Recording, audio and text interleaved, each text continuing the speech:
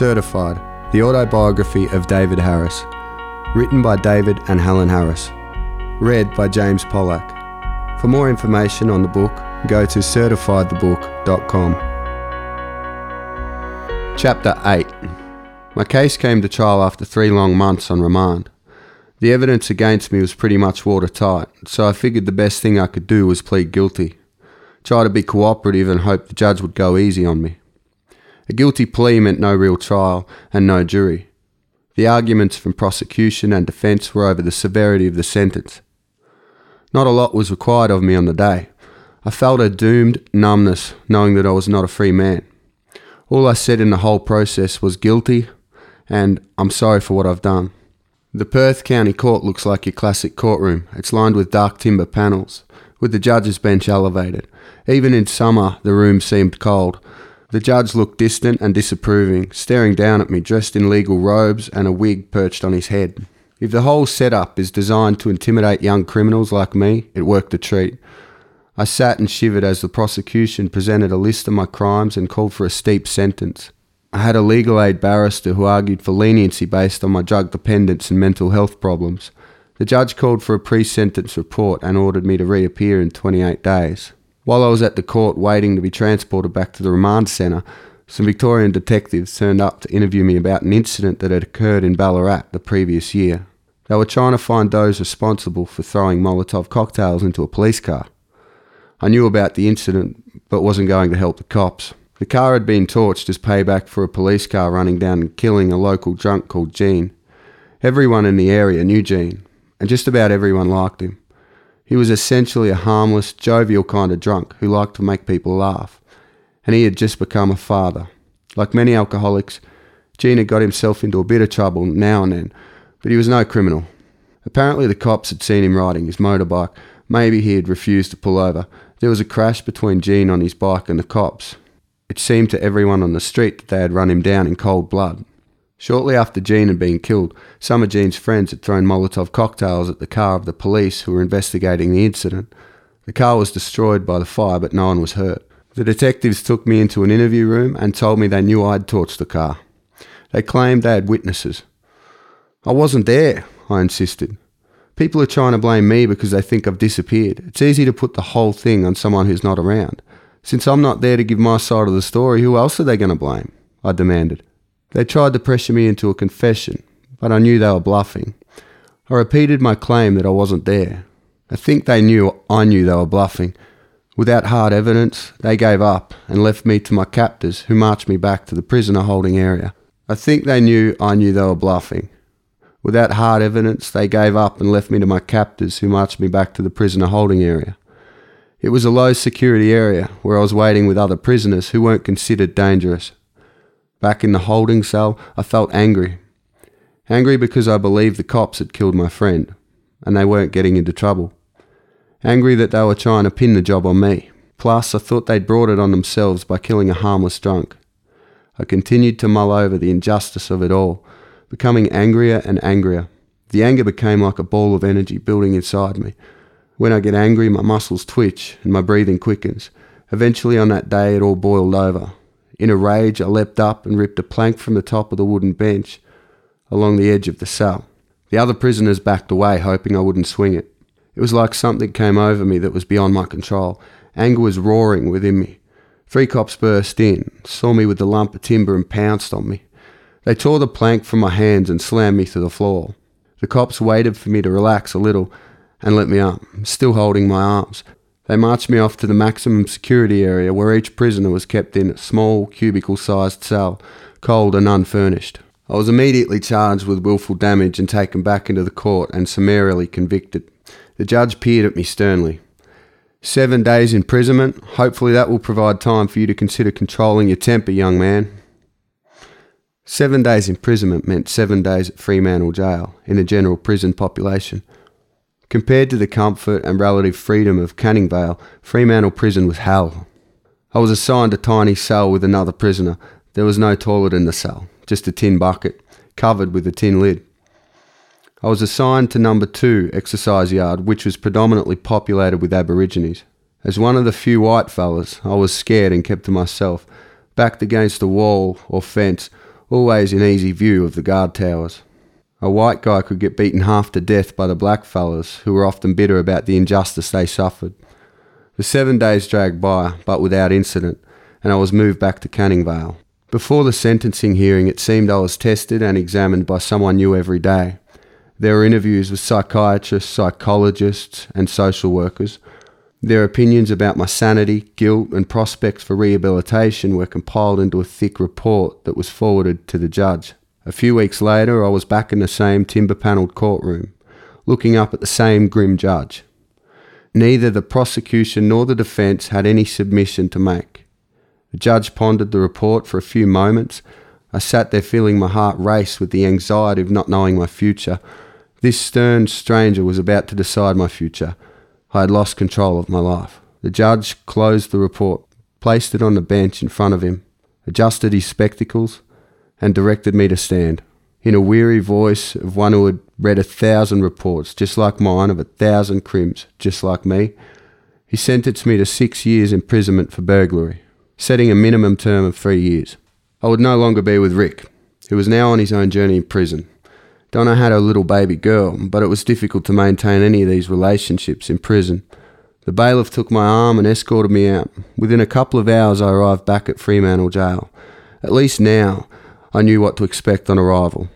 After the customary processing, I was marched through the clanking steel doors to the main division. The guard stopped outside the cell, checked the document on the clipboard he carried, and swung open the unlocked door. "Here's your new roommate, Smitty." The guard motioned for me to step inside the cell, glanced at his watch and disappeared. When I met Smitty, he was reclining on his bunk, flicking through a magazine. He glanced up and grinned. "G'day, mate." "G'day, how's it going?" I answered, unsure about this roommate I was given. "All right, what's your name?" "Dave Harris, but they call me Harry. You?" "Adian Smitty." Adian got up from his bunk and extended his hand. "Welcome to Her Majesty's finest." Adian adopted an aristocratic tone and made a sweeping gesture. "I trust all is in order?" He jerked his thumb over his shoulder. "Top bunk's yours." Adian came from Tully in Queensland and was a small-time dope grower and dealer. He would visit the West from time to sell his crop. He was well known to the cops and would sometimes get caught. He served a series of short sentences for possession. Amiable and intelligent, Adian knew everyone in the prison and knew the ropes of prison life. Freo is one of the oldest jails in the country, and the conditions seem pretty much unchanged from the 19th century. 2 prisoners shared each of the cramped cells, secured with a low, heavy door containing a tiny, barred window. The clank of steel doors reverberated off the thick stone walls. There were no amenities in the cell, just a couple of bunks. It always felt damp. Adian's wife would visit every couple of weeks to bring him drugs. In prison, drugs and cigarettes work like a type of currency. The more you have, the more power you have. Most of the guys in prison are drug users, and a good number of them are there for drug-related offences. Many of us just wanted drugs to escape the pain and monotony of prison life.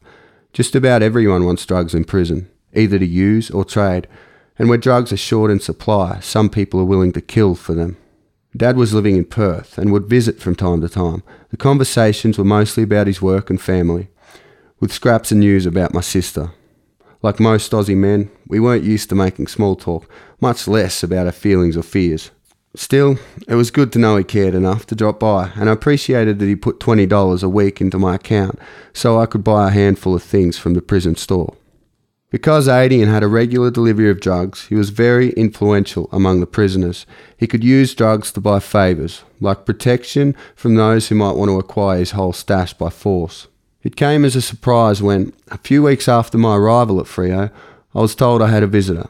When I turned up at the visitation area, there was a mate's girlfriend, Dee, who had visited me while I was in remand. My mate Gary had been sent to Freo a few weeks before me, but had been shipped off to another prison the previous day.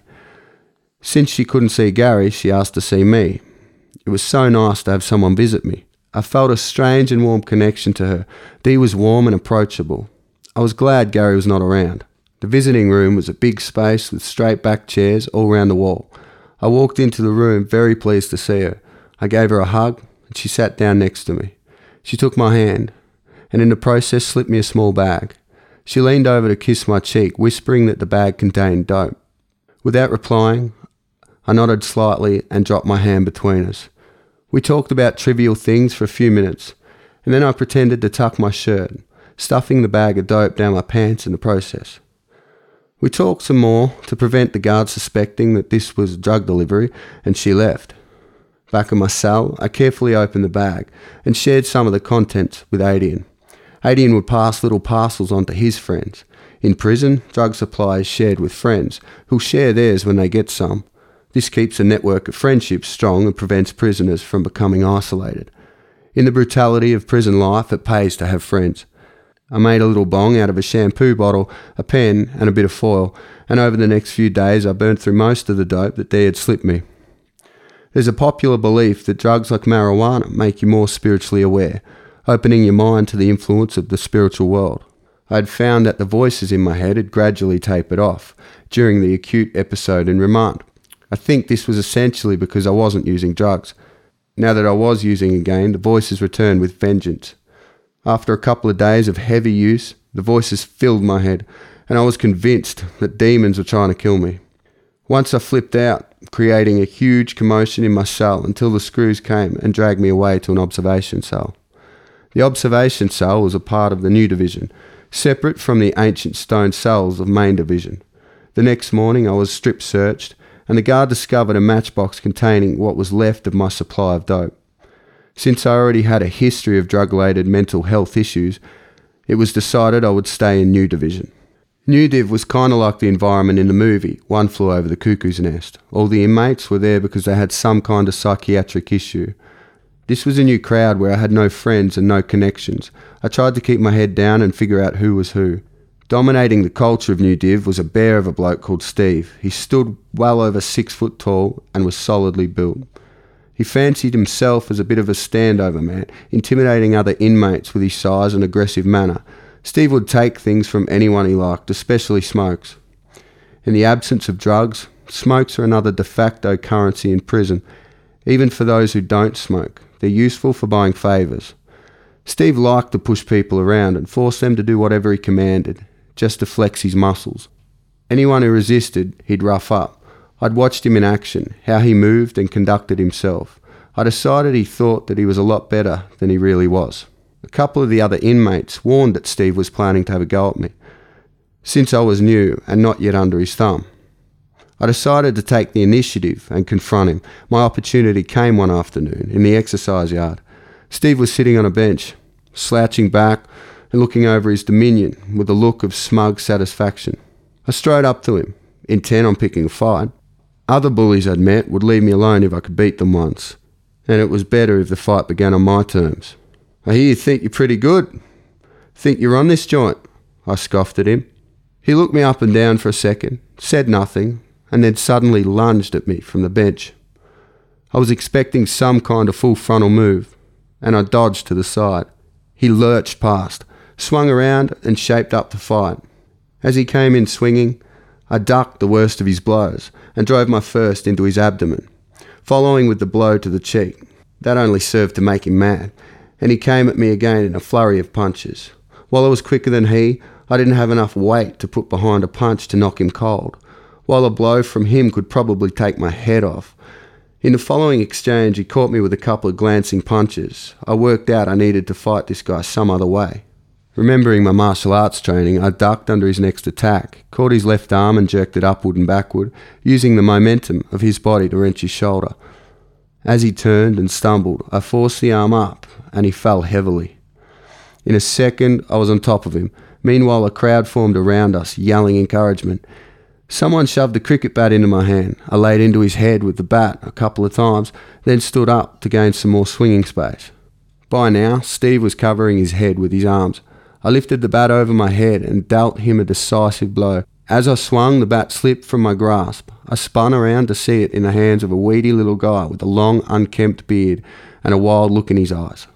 I'd heard about this guy. Rumour had it that he was in for murder, pulling a .44 pistol in a supermarket and blowing a woman's head off. He was a nervous, suspicious sort of bloke, with darting eyes and quick, bird-like movements. He never said much to anyone.